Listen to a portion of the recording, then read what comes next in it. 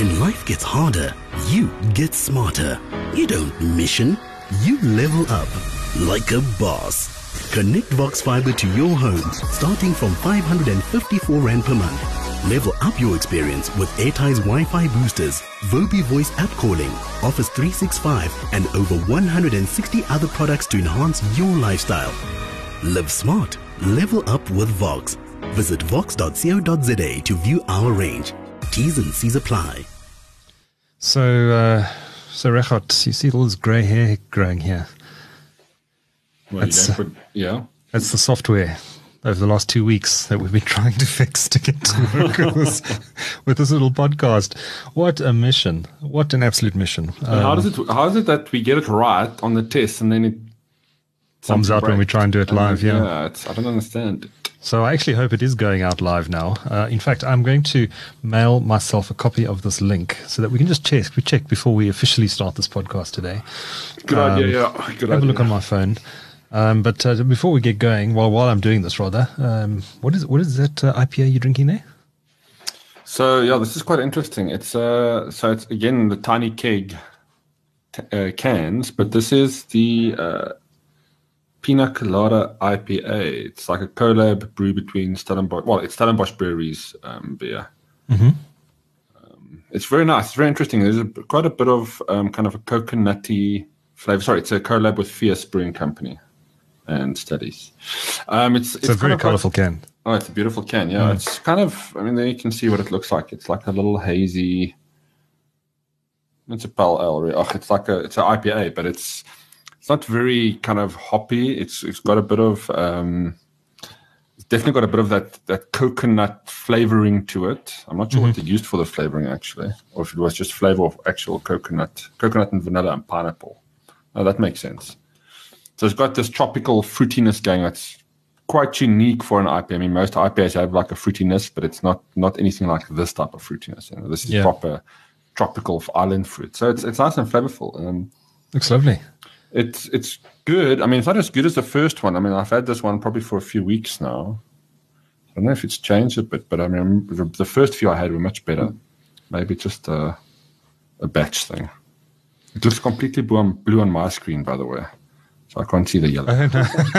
Yeah, that's another issue we're having with Wirecast. It's the screen. We're doing screen sharing here, and it's for some bizarre reason it's coming through. It's kind of a purpley blue on Regardt's side.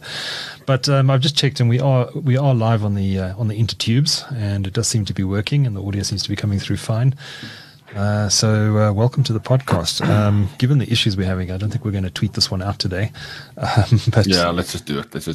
But it is going out there. So, in fact, let me keep the video window open because if you've got any questions in the chat room, please join us there. Where are my show notes? We're very disorganized today. The reason we didn't have a show last week was because of these troubles we've been having with Wirecast, but also because I have a new mixing desk here, which is my pick this week, so I'll talk about it a bit later in the show. But it's very cool. It allows you to do stuff like this. When Regardt says something very interesting, I'll hit this button. And it does some pretty cool stuff. So... Can you hear that, by the way, Regardt? Where the booze? Yeah, I can hear it. We should have for winner and loser of the week. We should have those booze and cheers. Yes, I don't think we've got booze here, but we've got things like this. Oh, that's so magical, Duncan. Okay, I can't see us using that, but it also does this and this. Dramatic. And it does this. That could be the loser jingle. Loser of the week. Bottom right button. I don't know why I can't stop the laughing now. Stop. There we go. Does this too. Everything for a one-man band. Yeah, let's not overuse those, please. Any of those, actually. Crickets. After I say something profound, you can have that play. Oh, I don't know how to stop these damn things. They seem to be in a loop. There we go. But we'll get to this mixing board because although it took a lot of PT to get this thing to work, which I don't think is what they were intending in designing this product, it is now working and doing some pretty cool stuff. So So I must just remember when we get to loser, I need to do that. Yes. So I've poured myself another Southern Comfort. Still working my way slowly through that bottle. What, today or just in general? No, just in general. In fact, it's the first time I've had any since the last time we podcast 2 weeks ago. But let's, now that we know everything's working hunky-dory, shall we get this show on the road?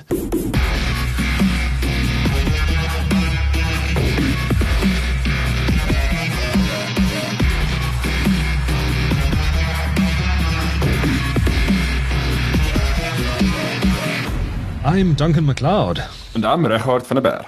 This is Talk Central, episode 265 for the week starting 7 July 2019. Talk Central is brought to you by Tech Central. Join our YouTube live stream on Sundays from about 1 p.m. and please hit that subscribe button. And on Talk Central this week, Econet Media's woes, rather. Also on the show this week, Google and Facebook are bringing more subsea fiber to Africa. Ramaphosa hits back at Huawei Ramaphosa backs Huawei, and Bill Gates laments losing to Android. It's Sunday afternoon. We are indeed live streaming on YouTube after a great amount of effort, and it's time to talk everything technology. Well, welcome to the show. How's it, Regardt? Geez, Duncan, how's it? I haven't seen you for a while, eh? No, it has been a while. Actually, no, we saw each other plenty last Sunday. We just didn't go live on air.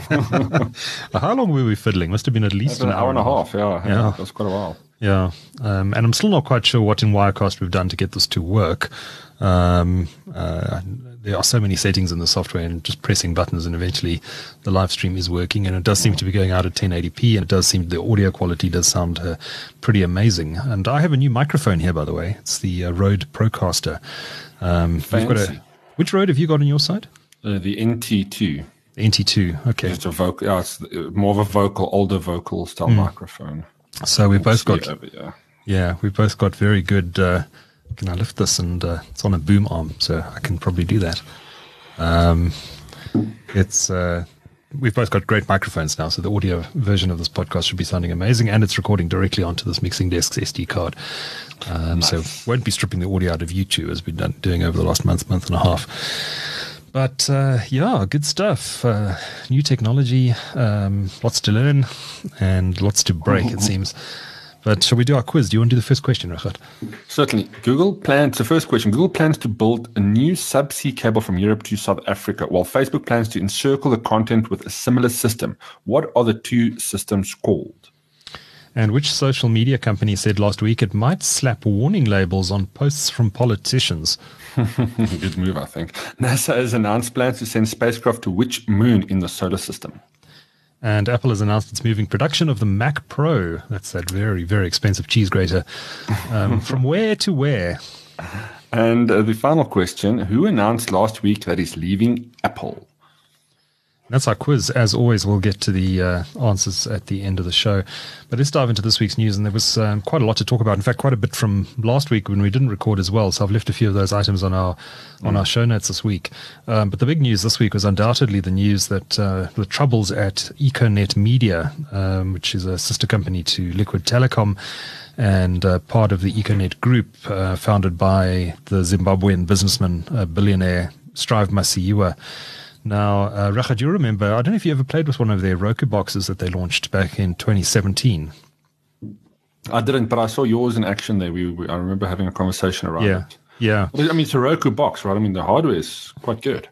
Yeah, it's great hardware. And so they launched this in partnership with Roku, and it stopped working earlier this week. And Business Day reported, I think it was on Tuesday, that Econet had put its pay TV business into administration. It seemed that the two events were linked because the Roku box, and I haven't looked at mine just in the last day or two, but it was popping up a message saying that the service has been suspended. And it was obvious to draw the conclusion that Econet and Roku, or Econet probably wasn't paying Roku, and that Roku therefore discontinued the service. I spoke to Joseph Hundo, who's the CEO of Econet Media, and he denied that there's any link between the two. The administration, which he said was purely to do with Econet's pay TV assets. I've seen a report from the from the administrator they've appointed, which is Ernst & Young, suggesting that it's the Econet Media business as a whole that's been placed into administration. So that's not entirely clear at this stage. So the CEO is saying that it's only the pay TV assets and not other aspects of the business, and not including the Roku streaming stuff, which he hopes will be online soon. They were actually talking about it going back online this week, but it hasn't yet.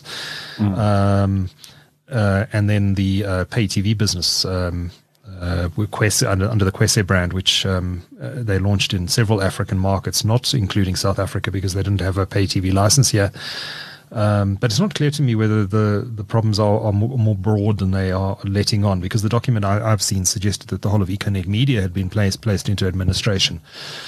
It also raises interesting questions around Kwese Free TV, which you'll remember was the license that was granted to a company. The company is called Kwese Free TV, in which Econet Media is a 20% shareholder, and they were given a license by ICASA back in March to launch a free-to-air television platform in South Africa, and the first such license to be awarded since ETV got its license back, I think, in 1998 or so.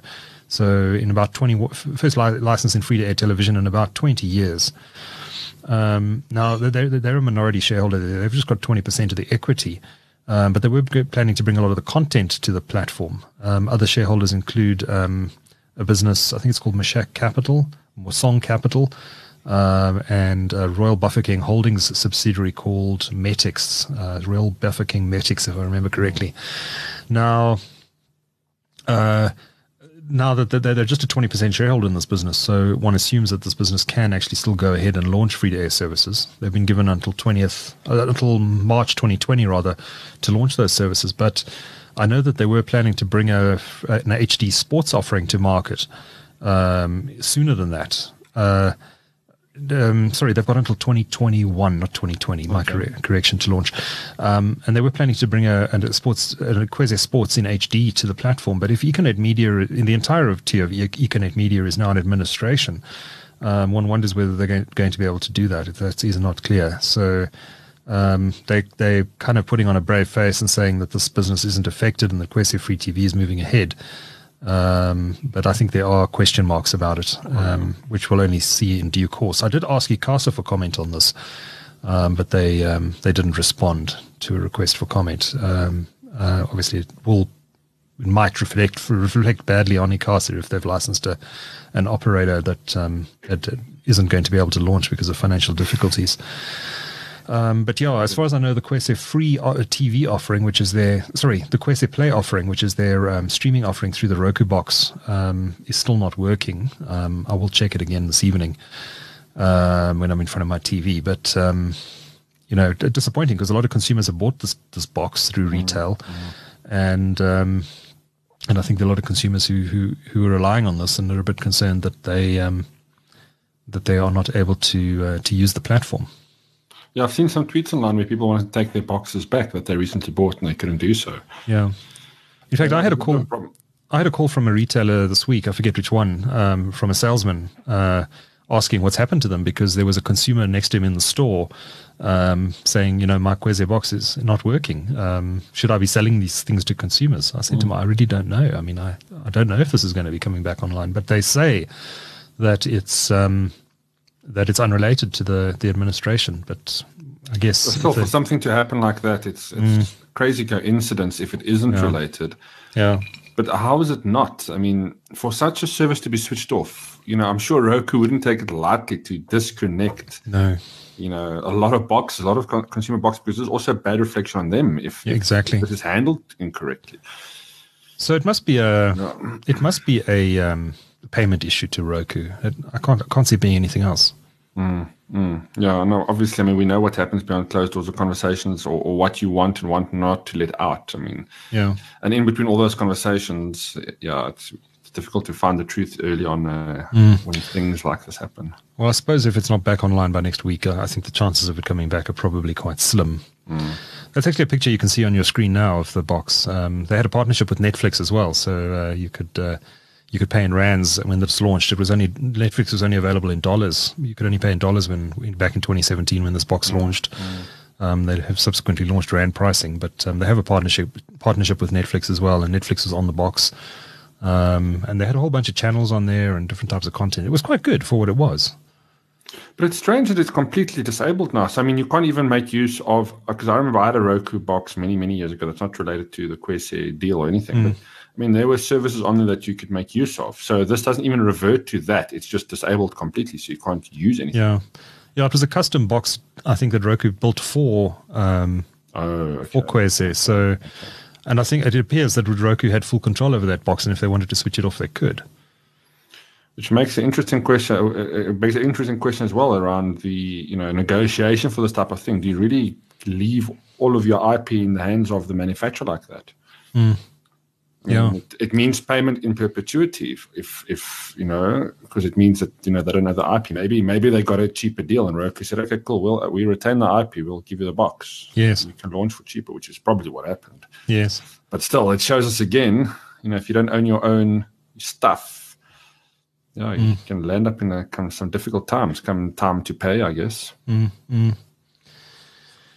Yeah, Johan says in the comments room, in chat room, word of mouth still strong. Once your friends don't recommend things, difficult to fix it. That's a very good point. And the moment you have a problem like this, you go off for just a few days, and people don't really know what's going on, and there's talk of administration of the holding company. Word does spread very quickly, and people stop spending just like that. Yeah. And more people then go back to Showmax and Netflix, and another competitor bites the dust. And again, when a new one pops up, people are less likely to jump on board because what happened with the last one.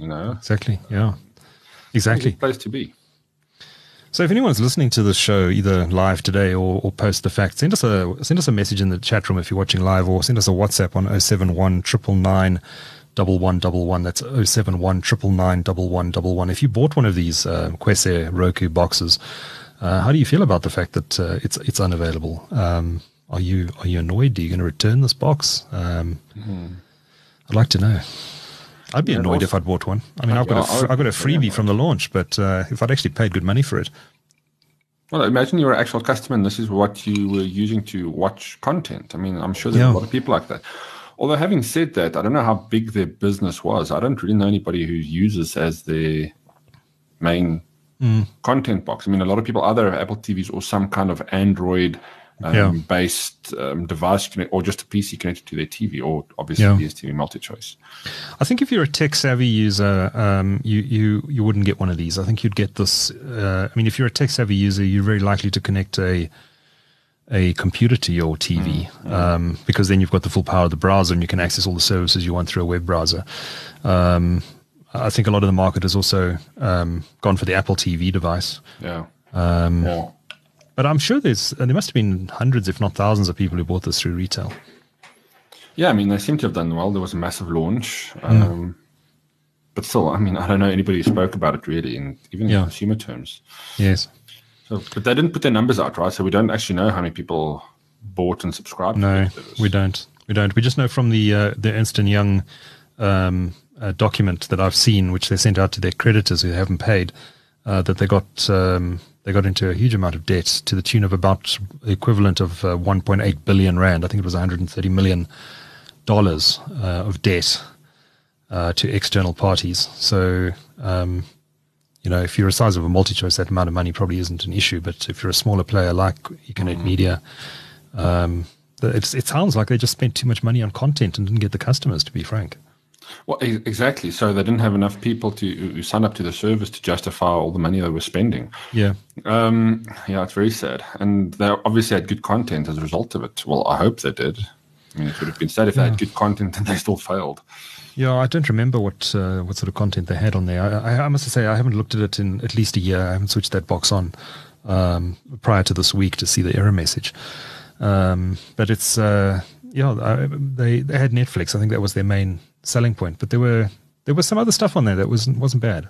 And you could add your own as well. And they promised to add more and more as time went on.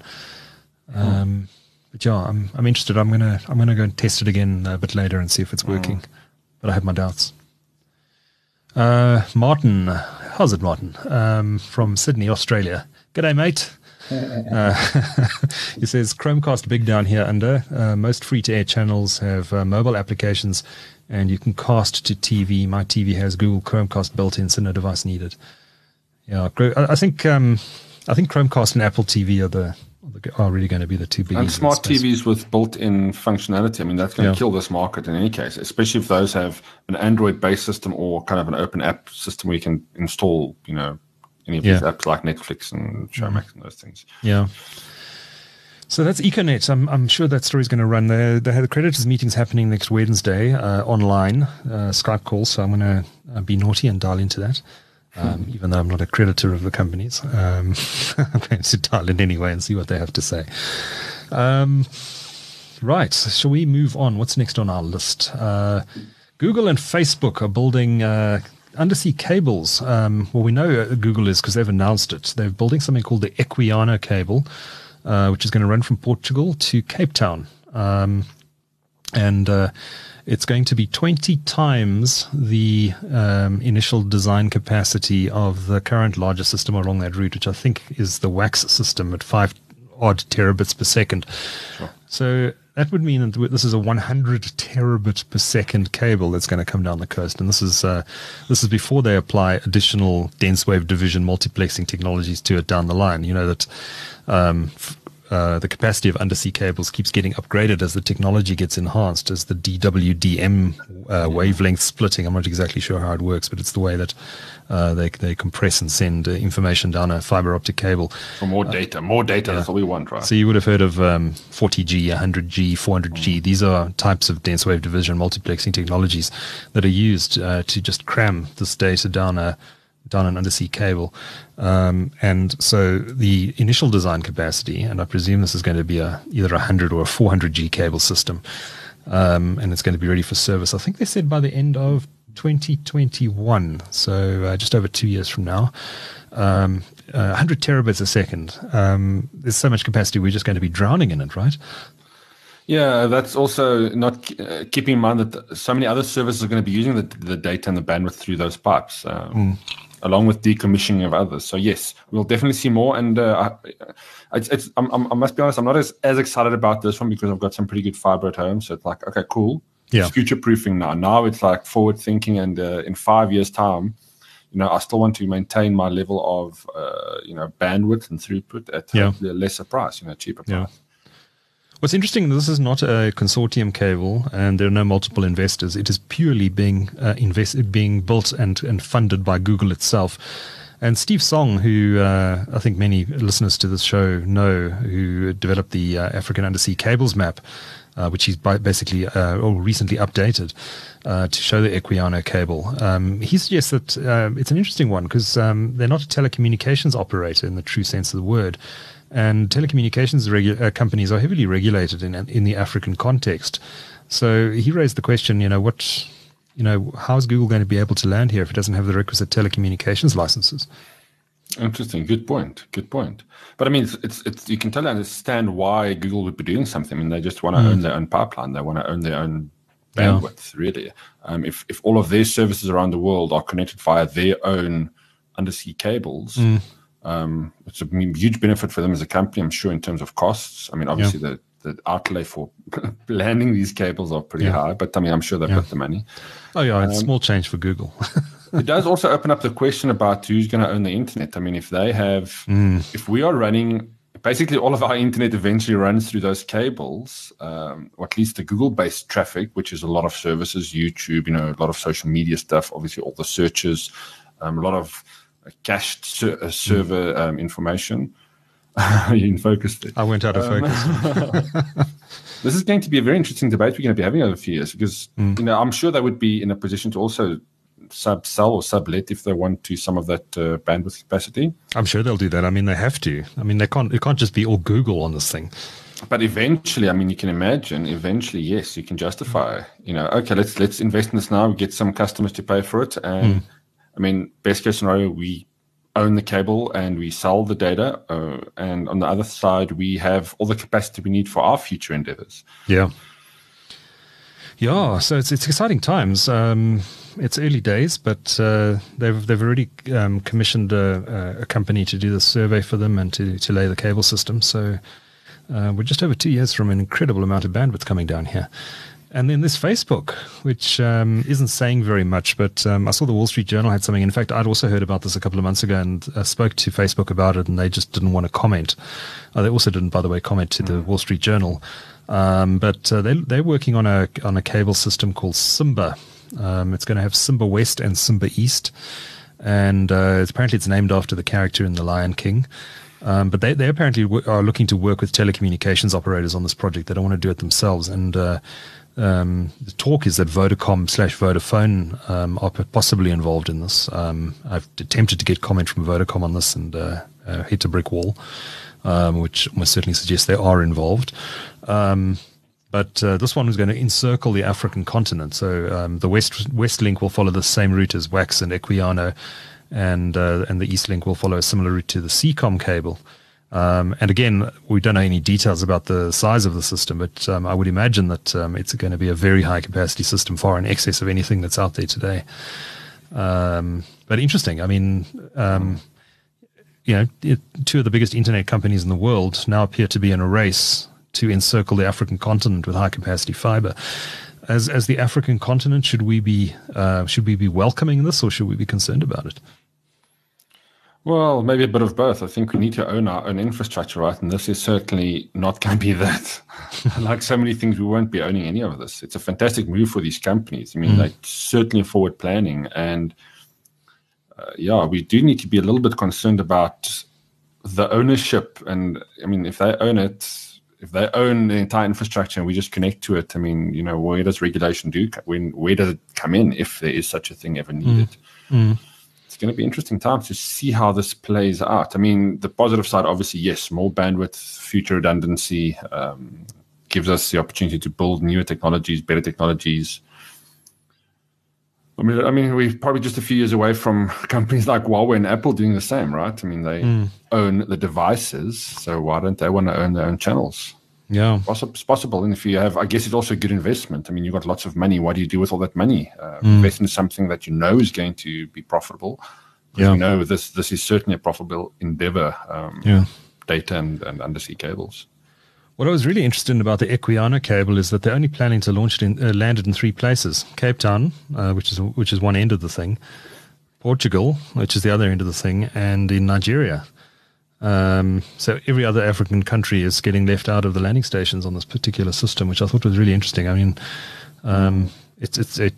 it's Google suggesting that South Africa and Nigeria are sufficient sources of generators of internet traffic to warrant the building of the system and leave out all the other countries in between.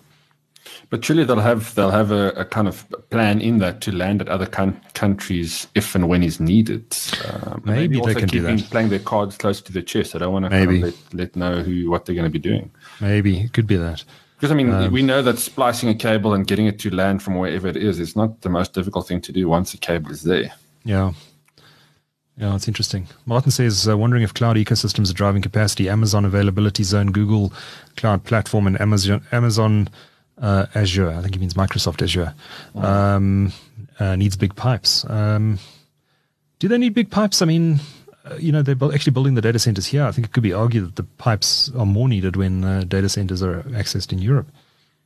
True, but I guess the backhaul of these things too. I mean, if you want to connect to data centers from South Africa to the UK or Portugal or wherever, or Spain or any of these countries, the US, I mean, again, if you own the touch points, you're still far better off with the technology because you own everything of it. You don't need to own necessarily the internal structure in the country. Yeah. Because you're going to be piping through virtually every bit of data if you eventually then own that pipeline. So you don't need to worry about the infrastructure in the country. You just take that whatever leaves the country and you'll make more money or probably make as much money. And you're not fighting with the internals of the country about who's owning what IP. I think they're avoiding a lot of headaches by not competing with a country's infrastructure like that. Yeah. It's interesting and quite exciting, I think. Assuming the Simba cable goes ahead, we know the Equiano almost certainly is going to go ahead now. Simba is still not as clear, but I wouldn't be surprised if they do go ahead with this project, especially after Elon Musk blew up Mark Zuckerberg's internet satellite. I think there's a good chance that he's redirected the money that he was going to be putting into the submarine cable. I think it's exciting. All this extra bandwidth is good. But I think the regulators are going to be having a proper look at this. I think the other thing that's exciting is that this could potentially mean that data centers are going to follow from these companies. Facebook doesn't have a data center here as far as I know. I don't think they have any infrastructure here. And Google has some data infrastructure in South Africa, but I think they've got some servers hosted in places like Internet Solutions data centers, although they'll never admit to that, where they're located. But they do have some infrastructure here, but they don't have a full-fledged cloud data center in South Africa. And I know they are looking for enterprise cloud business here. So maybe this is the precursor to announcements by Facebook and Google that they're going to be putting down data centers here. I mean, we see the technology certainly going there. The way that these social platform or these platforms are growing, you have to. I mean, you have to own your own cake. Own all the money that comes into your business. You don't want to be paying other companies for that stuff. Yeah. But exciting times. I can't wait for all this bandwidth to arrive. It's just going to mean cheaper internet for all of us, hopefully. And hopefully lower pings too for certain game servers. I mean, if there's always that overspill of game server technologies being hosted or game service being hosted more broadly. Yeah. So another interesting story that emerged just yesterday on Friday rather, at the Fourth Industrial, I forget what it was called exactly, but it was a Fourth Industrial Revolution conference that happened in, I hate that term, happened in Midrand this week. 4IR 4DI. Summit. 4ID, yeah, you're right. Yeah, it's a meaningless term. I mean, but anyway, let's not talk about that. Let's talk about what the president said at this event, which was really interesting. He actually said something quite different in his actual speech compared to the prepared notes. But let me refer to the prepared notes because I wasn't there myself. But basically, he came out in strong defense of Huawei and said that the telecommunications operators in South Africa had written to him and spoken to him and asked for his intervention on this matter. And he basically very strongly sided with Huawei and with China and said, we need this company if we're going to be innovative and build 5G networks. Perhaps not surprising that he decided to do this, given that we're part of the BRICS alignment of Brazil, Russia, India, China, and South Africa. But it's an interesting time in world affairs with the U.S. President Donald Trump engaged in a trade war with China, and Huawei, according to Ramaphosa, being the innocent victim in all of this, which it probably is to some extent. But interesting to see the South African president coming out so vocally and so publicly in support of Huawei, which I thought was interesting, and I think probably the right thing to do. Yeah, I agree. And I mean, we also saw, even the US lifted a lot of their, what do you call it? A lot of the issues they had with Huawei. I mean, didn't a lot of that get raised now? Even Trump has lifted most of the ban now. Am I correct in saying that? It's not clear. It's actually not clear. So it appears that American companies that were on this entity list from the U.S. Commerce Department are again allowed to sell technology components to Huawei, but there's still a lot of question marks over exactly what restrictions remain on Huawei. Yeah, the battle continues, I guess. But I think Huawei is definitely going to come out top on this. I mean, it's too big a company to get impacted like this, and also their influence in so many businesses, especially 5G, which I'm still surprised about how they are. I mean, this is kind of their wild card, right? I mean, if it wasn't for 5G, I wonder how they would have survived this the US battle that they're engaged in at the moment. Yeah, they are so big that they're not like ZTE, whose very existence was threatened when sanctions were imposed against that company. But the potential is, if the Americans continued to play hardball, and there's a chance they may still continue to play hardball, that it's going to take a big chunk out of their profits and their revenue. And I think that their target to be the world's biggest smartphone manufacturer in the short term is possibly under threat as a result of this. I think Samsung is probably smiling to some extent. Because I think there's a lot of uncertainty amongst consumers now. Well, should we be buying, even after the this apparent truce. Should we really be buying a Huawei device? Do we really know that it's going to continue to support Google services, for example, going forward?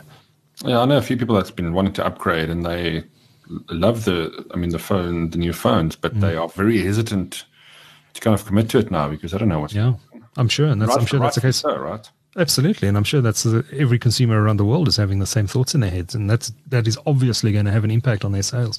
Even if Trump says tomorrow, "Sorry, I made a mistake. Huawei, you're our friends again, buddies. Peace. We love China." Even then, I think consumers will still be a little bit worried about what might happen next. I really don't see Trump backing on this too much. I mean, yes, it might ease sanctions, but at the end of the day, this is probably a ploy to prevent Huawei from putting down infrastructure to that degree that 5G is going to require. Because once you have, I mean, if they do see China as a threat and they allow that in, and this, for whatever reason, becomes a real issue, and all this infrastructure is compromised. I mean, I'm not saying what he's doing is just, but I can totally see why they're playing this card. They're just trying to prevent a company from, I guess, owning what could be the most important technology rollout if it's going to be such a big tech in our lives in reality. Interesting times. I never thought the tech industry would be so influenced by global geopolitical events, but here we are in 2019. Interesting comments from Ramaphosa, and I wonder if there's going to be some blowback from the US towards South Africa because of it. Probably, yeah. Possibly. Or maybe we're just too small a fish in the global ocean for the US to care about. Yeah, I guess. I mean, you can also argue that, but it wouldn't be the worst thing. We just need to be more innovative and really, be producing more ourselves regardless. Maybe it'll spur us in the right direction. I hope so, but I don't think. Right, so let me put a picture of Bill Gates on the screen. There's a name we haven't heard for a while. He did an interview about 2 weeks ago with, I forget who it was, somewhere in America. And he was asked by the interviewer,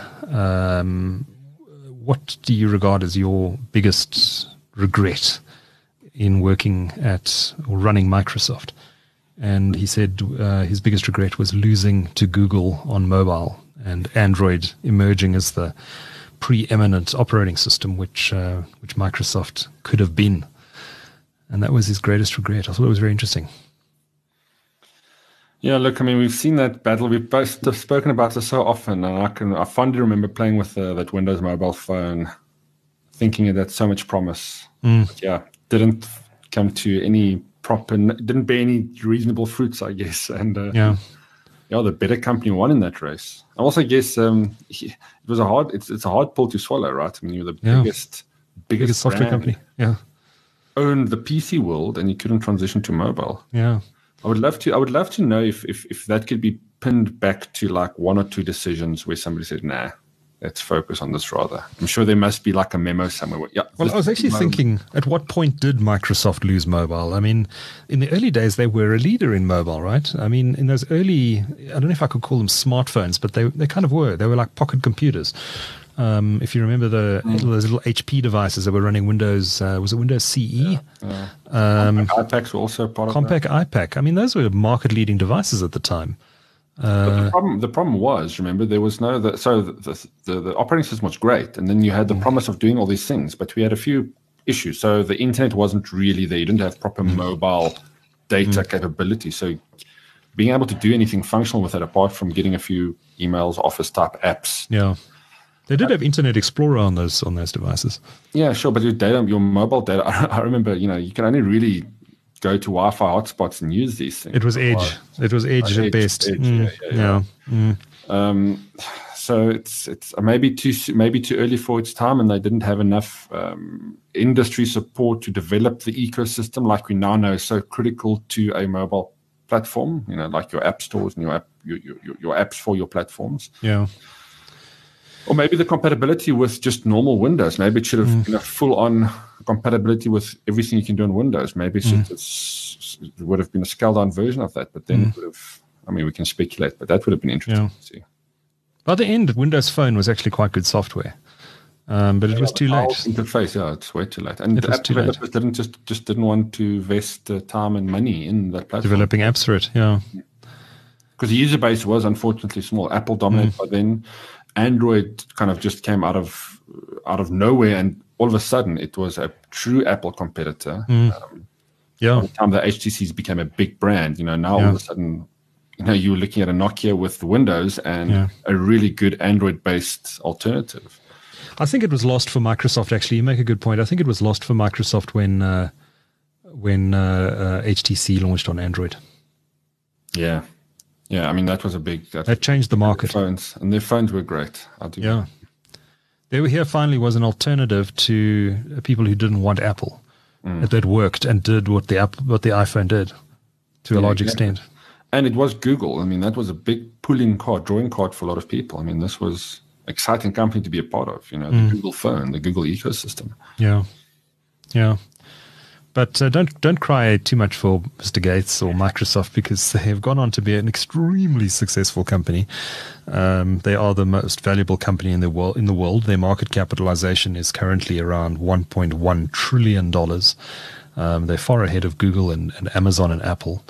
And they've done this because they've pivoted. It's no longer, it's no longer so much about Windows and Office. It's now about cloud and everything around that. And of course, they've done extremely well with Microsoft Azure cloud centers. And Martin just points out in the chat room, he says Microsoft losing against the domination of Linux. Well, that's certainly true, because Android is built on top of Linux.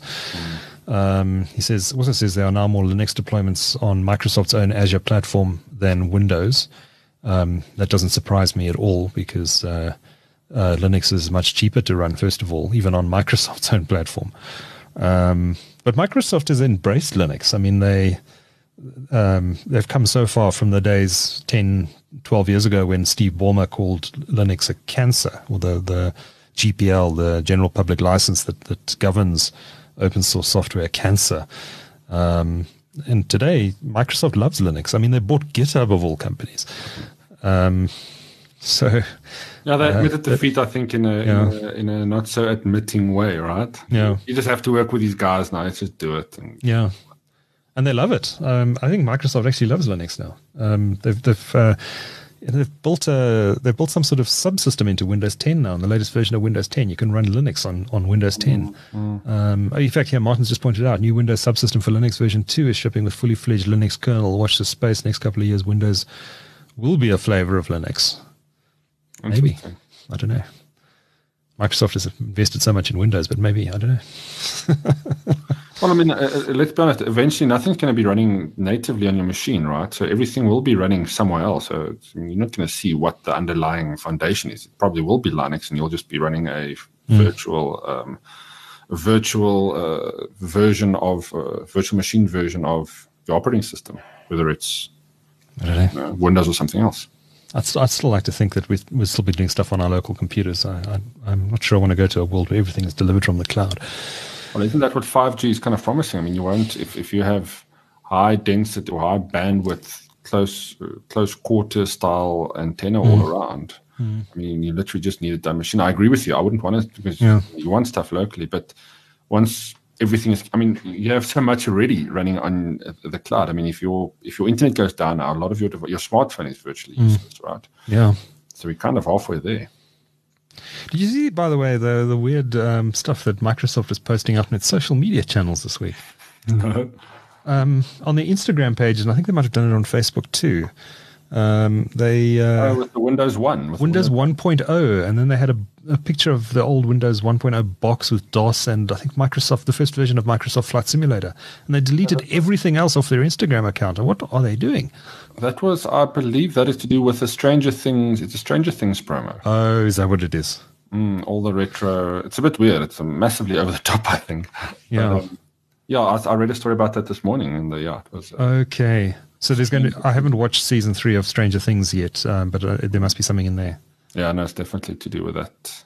Yeah. It was a strange move to do, right? So Stranger Things 3 is out on Netflix now, or is it still coming? I don't know. I'm so far behind on that TV series. Yeah. I started watching season 2 and gave up on it. I thought it was rubbish. Oh, really? Yeah. Season 1 was fantastic. It was incredible. I actually need to watch it again because it's been a while. Yeah. Especially with the Lego set coming out now, I was quite interested to go back to the storyline and kind of remember all those things. Yeah. Yeah, no, it's a great series. Maybe I should just persevere through season 2, but I watched the first episode and I was not impressed, so I ditched it. Well, you can't judge it on just one episode. Yeah, I suppose. I suppose. There's so much else to watch out there that's so good that it's kind of, That's why I've stopped watching a lot of shows because it is just too much. And, I've kind of just taken okay, hang on. Do I want to be committing 20 hours to something now? Yeah. I'm kind of weighing it up versus maybe game time or something else. Yeah. At least we know there'll always be good content to watch a few years down the line. Oh, there we go. It is out, apparently. Martin says he's already watched the first 4 episodes of season 3. So, nice. Any reference in there to Microsoft or to version 1 of Windows, Martin? I'm sure there would have been something on one of the screens, yeah. Because, I mean, the nostalgia element they pulled on that was very good. Yeah. Working with Microsoft, and this was a clever move. Yeah, yeah. But maybe it isn't Stranger Things. Maybe they're planning to rename Windows. What? Do Stranger Things? It'd be a good name for Windows, right? Let me see if I can find this. Stranger Things version 1.0. But I've been wondering for a while, though, if Microsoft is going to rename Windows. We've had Windows 10 now for how many years? It's been out for about 4 years. It's been a while. Yeah. And, I mean, there was talk that this is the final version of Windows, that we're never going to see a Windows 11. So maybe they rename it. Maybe they just call it Windows. Oh, that'll make sense. I'm just putting up a Verge article here. Microsoft is teasing Windows 1, yes, from 1985 for a mystery Stranger Things tie-in. Oh, there we go. So it's a marketing strategy. So maybe they are launching something cool and they're just using this as a tie-in. Maybe. I'd be surprised if it's only to do with Stranger Things. I mean, I'd imagine that it's something more if they're going to delete every message off their Instagram account and take this so public. I mean, what's in it for Microsoft in promoting a TV series? Lots and lots of money and exposure, I guess. Maybe, but I think there's something more to it. Yeah, perhaps. We'll see, I guess. I mean, Stranger Things 3 is out now, so give it a month. What's going to be the follow-up to this? Yeah. Anyway, Martin says, chose to watch you guys tonight rather than Stranger Things 3. We are certainly the Stranger Things tonight. That's yeah, maybe we should change the podcast name to Stranger Things. It'd be a great name for us, actually. Excuse me. So yeah, don't be surprised. I think there might be a Windows rename coming. Windows as a service, only $99 a year. No, I see. Now there's an idea I can totally see happening, and it works. It works so well for most platforms. Yeah. Adobe is a very good example of how that works. Yes. I don't know if I'd be happy with that, but if you're getting a better operating system and yearly updates, I mean, yeah, if the price is reasonable, it could work. Yeah. Yeah. I think they'd have to release a major update before they could do that, though. Something compelling to convince people that they need to go onto this. Because there's going to have to be a clean break. And there's going to be a lot of angry people who won't want to upgrade. Oh, yeah. What about all those old Windows 95 machines still running around? Yeah, well, I'm sure those will keep running, keep getting infested with viruses. I can't believe there's still people running Windows XP. Or Windows, 95. I don't think there's any Windows 95 left. I know somebody still runs Windows XP. Yeah. Strange. It's the operating system that refuses to die.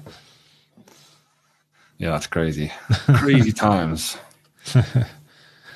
Right. The difficulty of doing this live stream through Wirecast and accessing everything through Google Drive for the show notes and then back to Wirecast is I have to go to the show notes, find out what we're talking about next, and then hit the button to send the picture live to...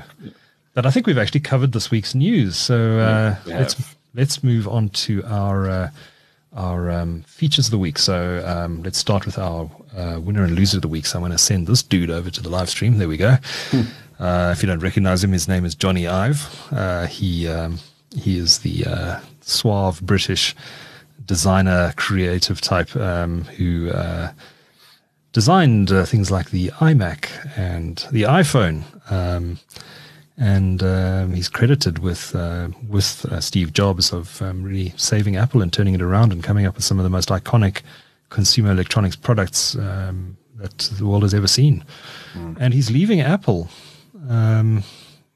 talk. I think there was a piece in the Wall Street Journal said that he was frustrated and angry that Tim Cook is focusing more on the operational side of things and doesn't really care about the design of the products, which Steve Jobs obviously cared very deeply about. But Tim Cook then came out, I think, on CNBC and rubbished that report and said it was absolute garbage. The truth, as always, is probably somewhere in the middle. But he's done an incredible job. He did an incredible job, and he's some of the most recognizable designs of consumer electronics products in the world are credited to that man. So at this point, I'm going to press this button. Yeah, Sir Johnny Ive, Sir Jonathan, who has left Apple to start his own business, although Apple apparently is going to be paying him millions of dollars a year to hire his services back. Yes. So basically, it's also financially more viable for somebody like him. I mean, if he can pick up one or two other clients, I'm sure they're earning money, but I mean, now it's all about just building a legacy, I guess. So he's basically a consultant now. No, not to play it down. He has done a brilliant job. Brilliant job there. Definitely. And our loser this week is Econet Media, for everything we've said out earlier in the podcast. So I won't elaborate too much there, but we'll be keeping an eye on Econet Media this coming week, and we'll be seeing if those Roku boxes come back online. Let's insert that. Dun, dun, dun. Oh yes, I'm supposed to insert that picture again. Right, there we go.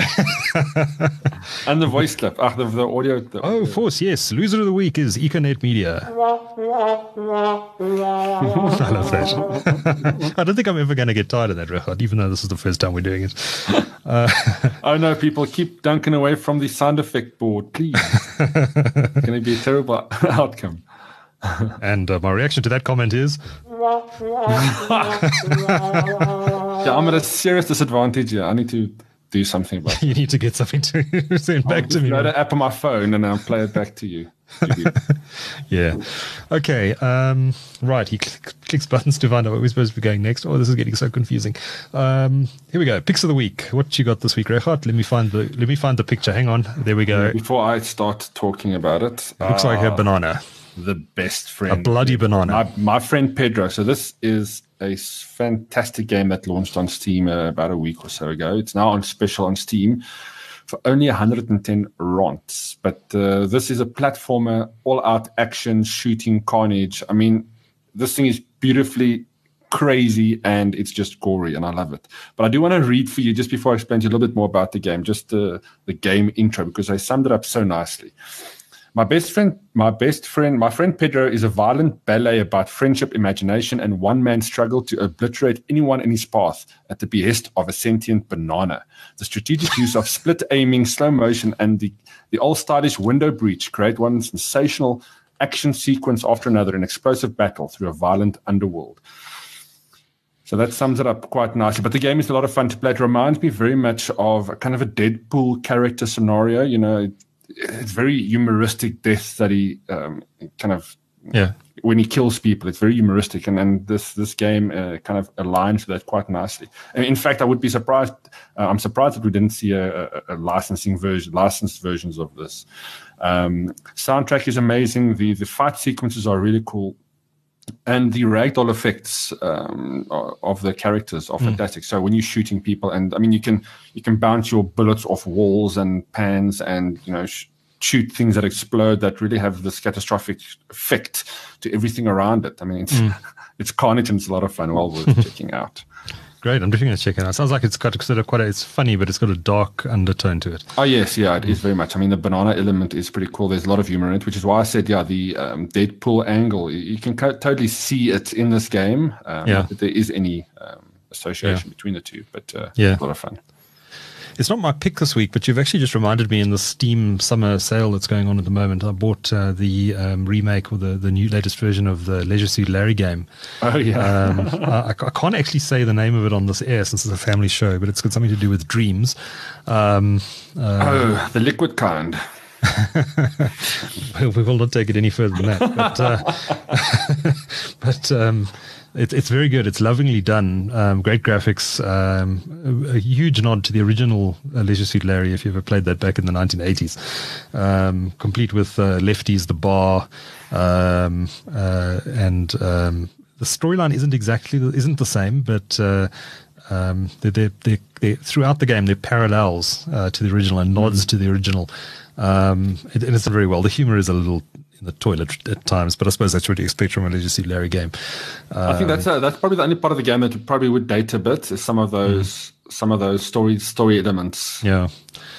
But the lady's still up in the room above the bar, although Ken sent me is no longer the password. Don't want to copy too much, but it's kind of fun because Larry's come forward from the 1980s. I can't remember why he was he went through a time machine or something. I didn't really watch the intro properly, but he now gets a cell phone, an iPhone, although it's called an iPrune in the game, and Larry trying to figure out the internet and this phone and how it works is probably the funniest part of the game. The question's like, what is an internet and where can I find it? So what is the internet? and then the lady upstairs above Lefties sends Larry on a mission to fix the Wi-Fi router. He's got no idea what a Wi-Fi router is. So he asks Lefty behind the bar, where is this internet? Where can I find this internet? Because he's got to repair the router. It's good fun. It's got good moments, and it's cheap. It's on special at the moment on Steam. I forget the exact price. It's $100 or something. Nice. And if you enjoyed the original Leisure Suit Larry, then you definitely want to get this one. But that's not my pick this week. I need to click buttons again. There we go. This isn't the best picture. I probably could have found a better picture of it, but have a look at that thing, Rehard. That's what we are coming to you. And that thing is in part why we didn't have a show last week, although I blame Wirecast more than I do this. So this is a brand new product. It's been out a couple of months. It's called the Rode. What's it called? The Rode Procaster. Oh, there it is. No, it's the Rodecaster Pro. The Rodecaster Pro, yeah. Not to be confused with the Procaster, which is the Rode Procaster, which is the microphone I'm using, and then this is the Rodecaster Pro, which is this beautiful mixing desk. And they've, as you can see in that picture, that's the whole thing. So if you see at the bottom right where the purple button is on the screen right now, and I'll press that. I just literally pressed that on the board. So you can program those, so you can add your own audio into them.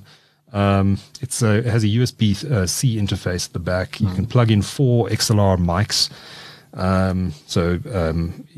For when you're around a table and you want to do a podcast, for example.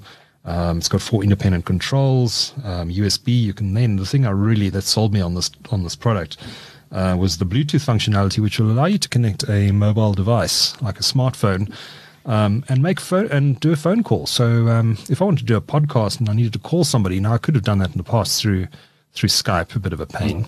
And the quality wasn't always the best. I can make a GSM phone call from my phone and have it routed through this board. And record it straight in. So we could be sitting here right now and we could decide we want to phone up Elon Musk on his mobile, because we've got it here, and bring him into the show. I could literally just press up the Bluetooth button, pick up my device, dial Elon Musk, and he'd answer the phone. Hey, this is Elon. And he'd be on the show. I think let's prank call him right now, Duncan. Maybe there's someone we can prank call though. Who can we call? Well, the question is, what's the prank going to be? I think we need to think about this. Let's plan this for next week. Maybe we should. Unsuspecting victim. Yeah. Maybe we should call Toby Shapshak. Well, that could be interesting. Or Aki Anastasiou. Yeah. Well, don't give out everybody's names now. They're going to be. They're going to know. That's a good point. Too late. It's already gone out live. Damn. Martin says, Rode not far away from where I live, made here in Oz. Made in Oz, really? I thought it was an American product. Could have sworn Rode was an American product. No, definitely Australian, eh? Oh, really? Hey, yeah, no. Oh, I didn't know that. Otherwise, I wouldn't have bought the bloody thing. No, just kidding. But it's totally one of the best audio companies. No, Rode is fantastic. Yeah, no, their products just won't go wrong with them. You really won't go wrong with them. Really impressed with this microphone as well. I forget what the setting is called, but if someone talks in the next room, for example, it's not going to come through here at all. It's what do they call it? It's not a cutter or it could be a de-esser. No, I forget what the technical term is, but low-cut filter, something like that. So it's going to pick up my voice.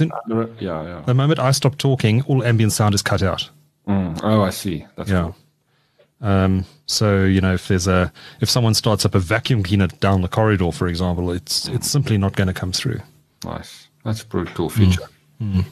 I think you might hear it when I'm talking, if I'm talking, because it then activates the microphone. But Sure. so this Rodecaster is fantastic. So it takes a little micro USB as well.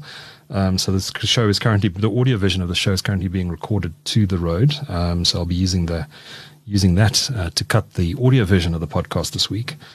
But just generally speaking, fantastic product. And I had the Yamaha before, which I'm now looking to sell. The Yamaha, what is it, the 10MG-MXU or something along those lines, which had so many buttons on it, I never knew what I was doing. This thing has been simplified and is designed for podcasters, what I really love about it. And I can't fault it. I absolutely can't fault it. I'd give this product 10 out of 10. Where's the instant cheering guys there? There you go. Mustn't forget those, yeah. I'm going to have to find... You should time it so that you may say, giving this 10 out of 10, and then the audience erupts. Timing is everything, Duncan. Yeah.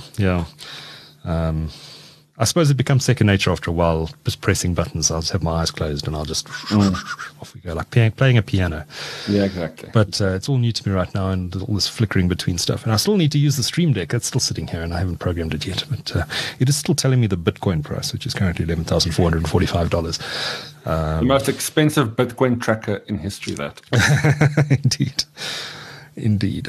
And I think that's our show, apart from our quiz results. So let me get rid of the Rodecaster on the screen since it is no longer relevant. And let's do our quiz results. Let me do the first question.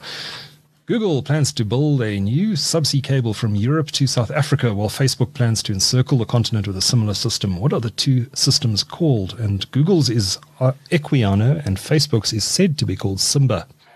The second question, which social media company said last week that it might slap warning labels on posts from politicians? And the answer there is Twitter. And NASA has announced plans to send spacecraft to which moon in the solar system? And that is Saturn's Titan. And very interesting, the fourth question. Apple has announced it's moving production from the Mac Pro from where to where? And the answer is from US to China. Yes, interesting move. Huawei issues, right? And who announced last week he is leaving Apple? And that, of course, is Sir Jonathan Ive, better known as Johnny Ive. What is that movie? That was Jack Nicholson. I'm remembering that incorrectly.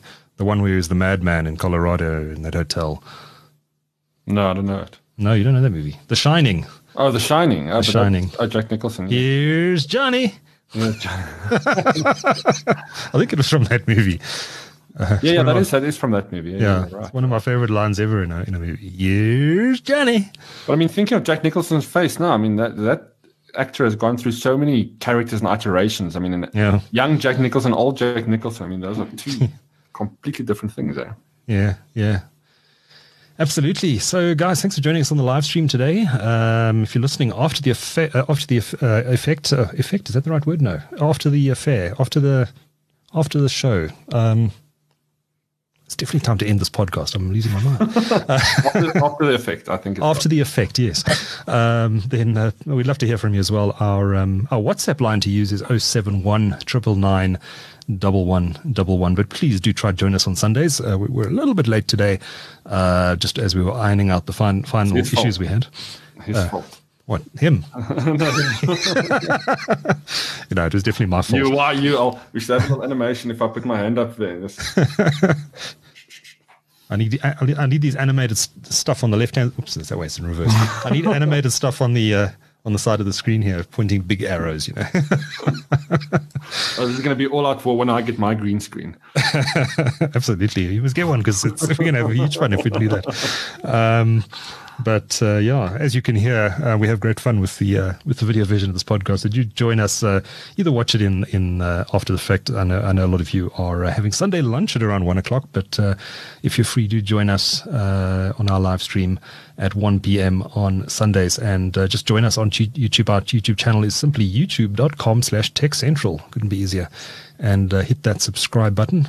Otherwise, if you don't subscribe to the audio version of the podcast, you can, of course, listen to that in your car, on your favorite podcast app. Just search Tech Central, one word, in whichever your favorite podcatcher is, and you'll find all of our podcasts there, including this one, Talk Central. And we go out on Sunday afternoons. From Regardt and myself, until next Sunday, and hopefully there won't be too many bugs in the system between then and now. Have a great week, and we'll chat to you then. Cheers. Ciao, ciao.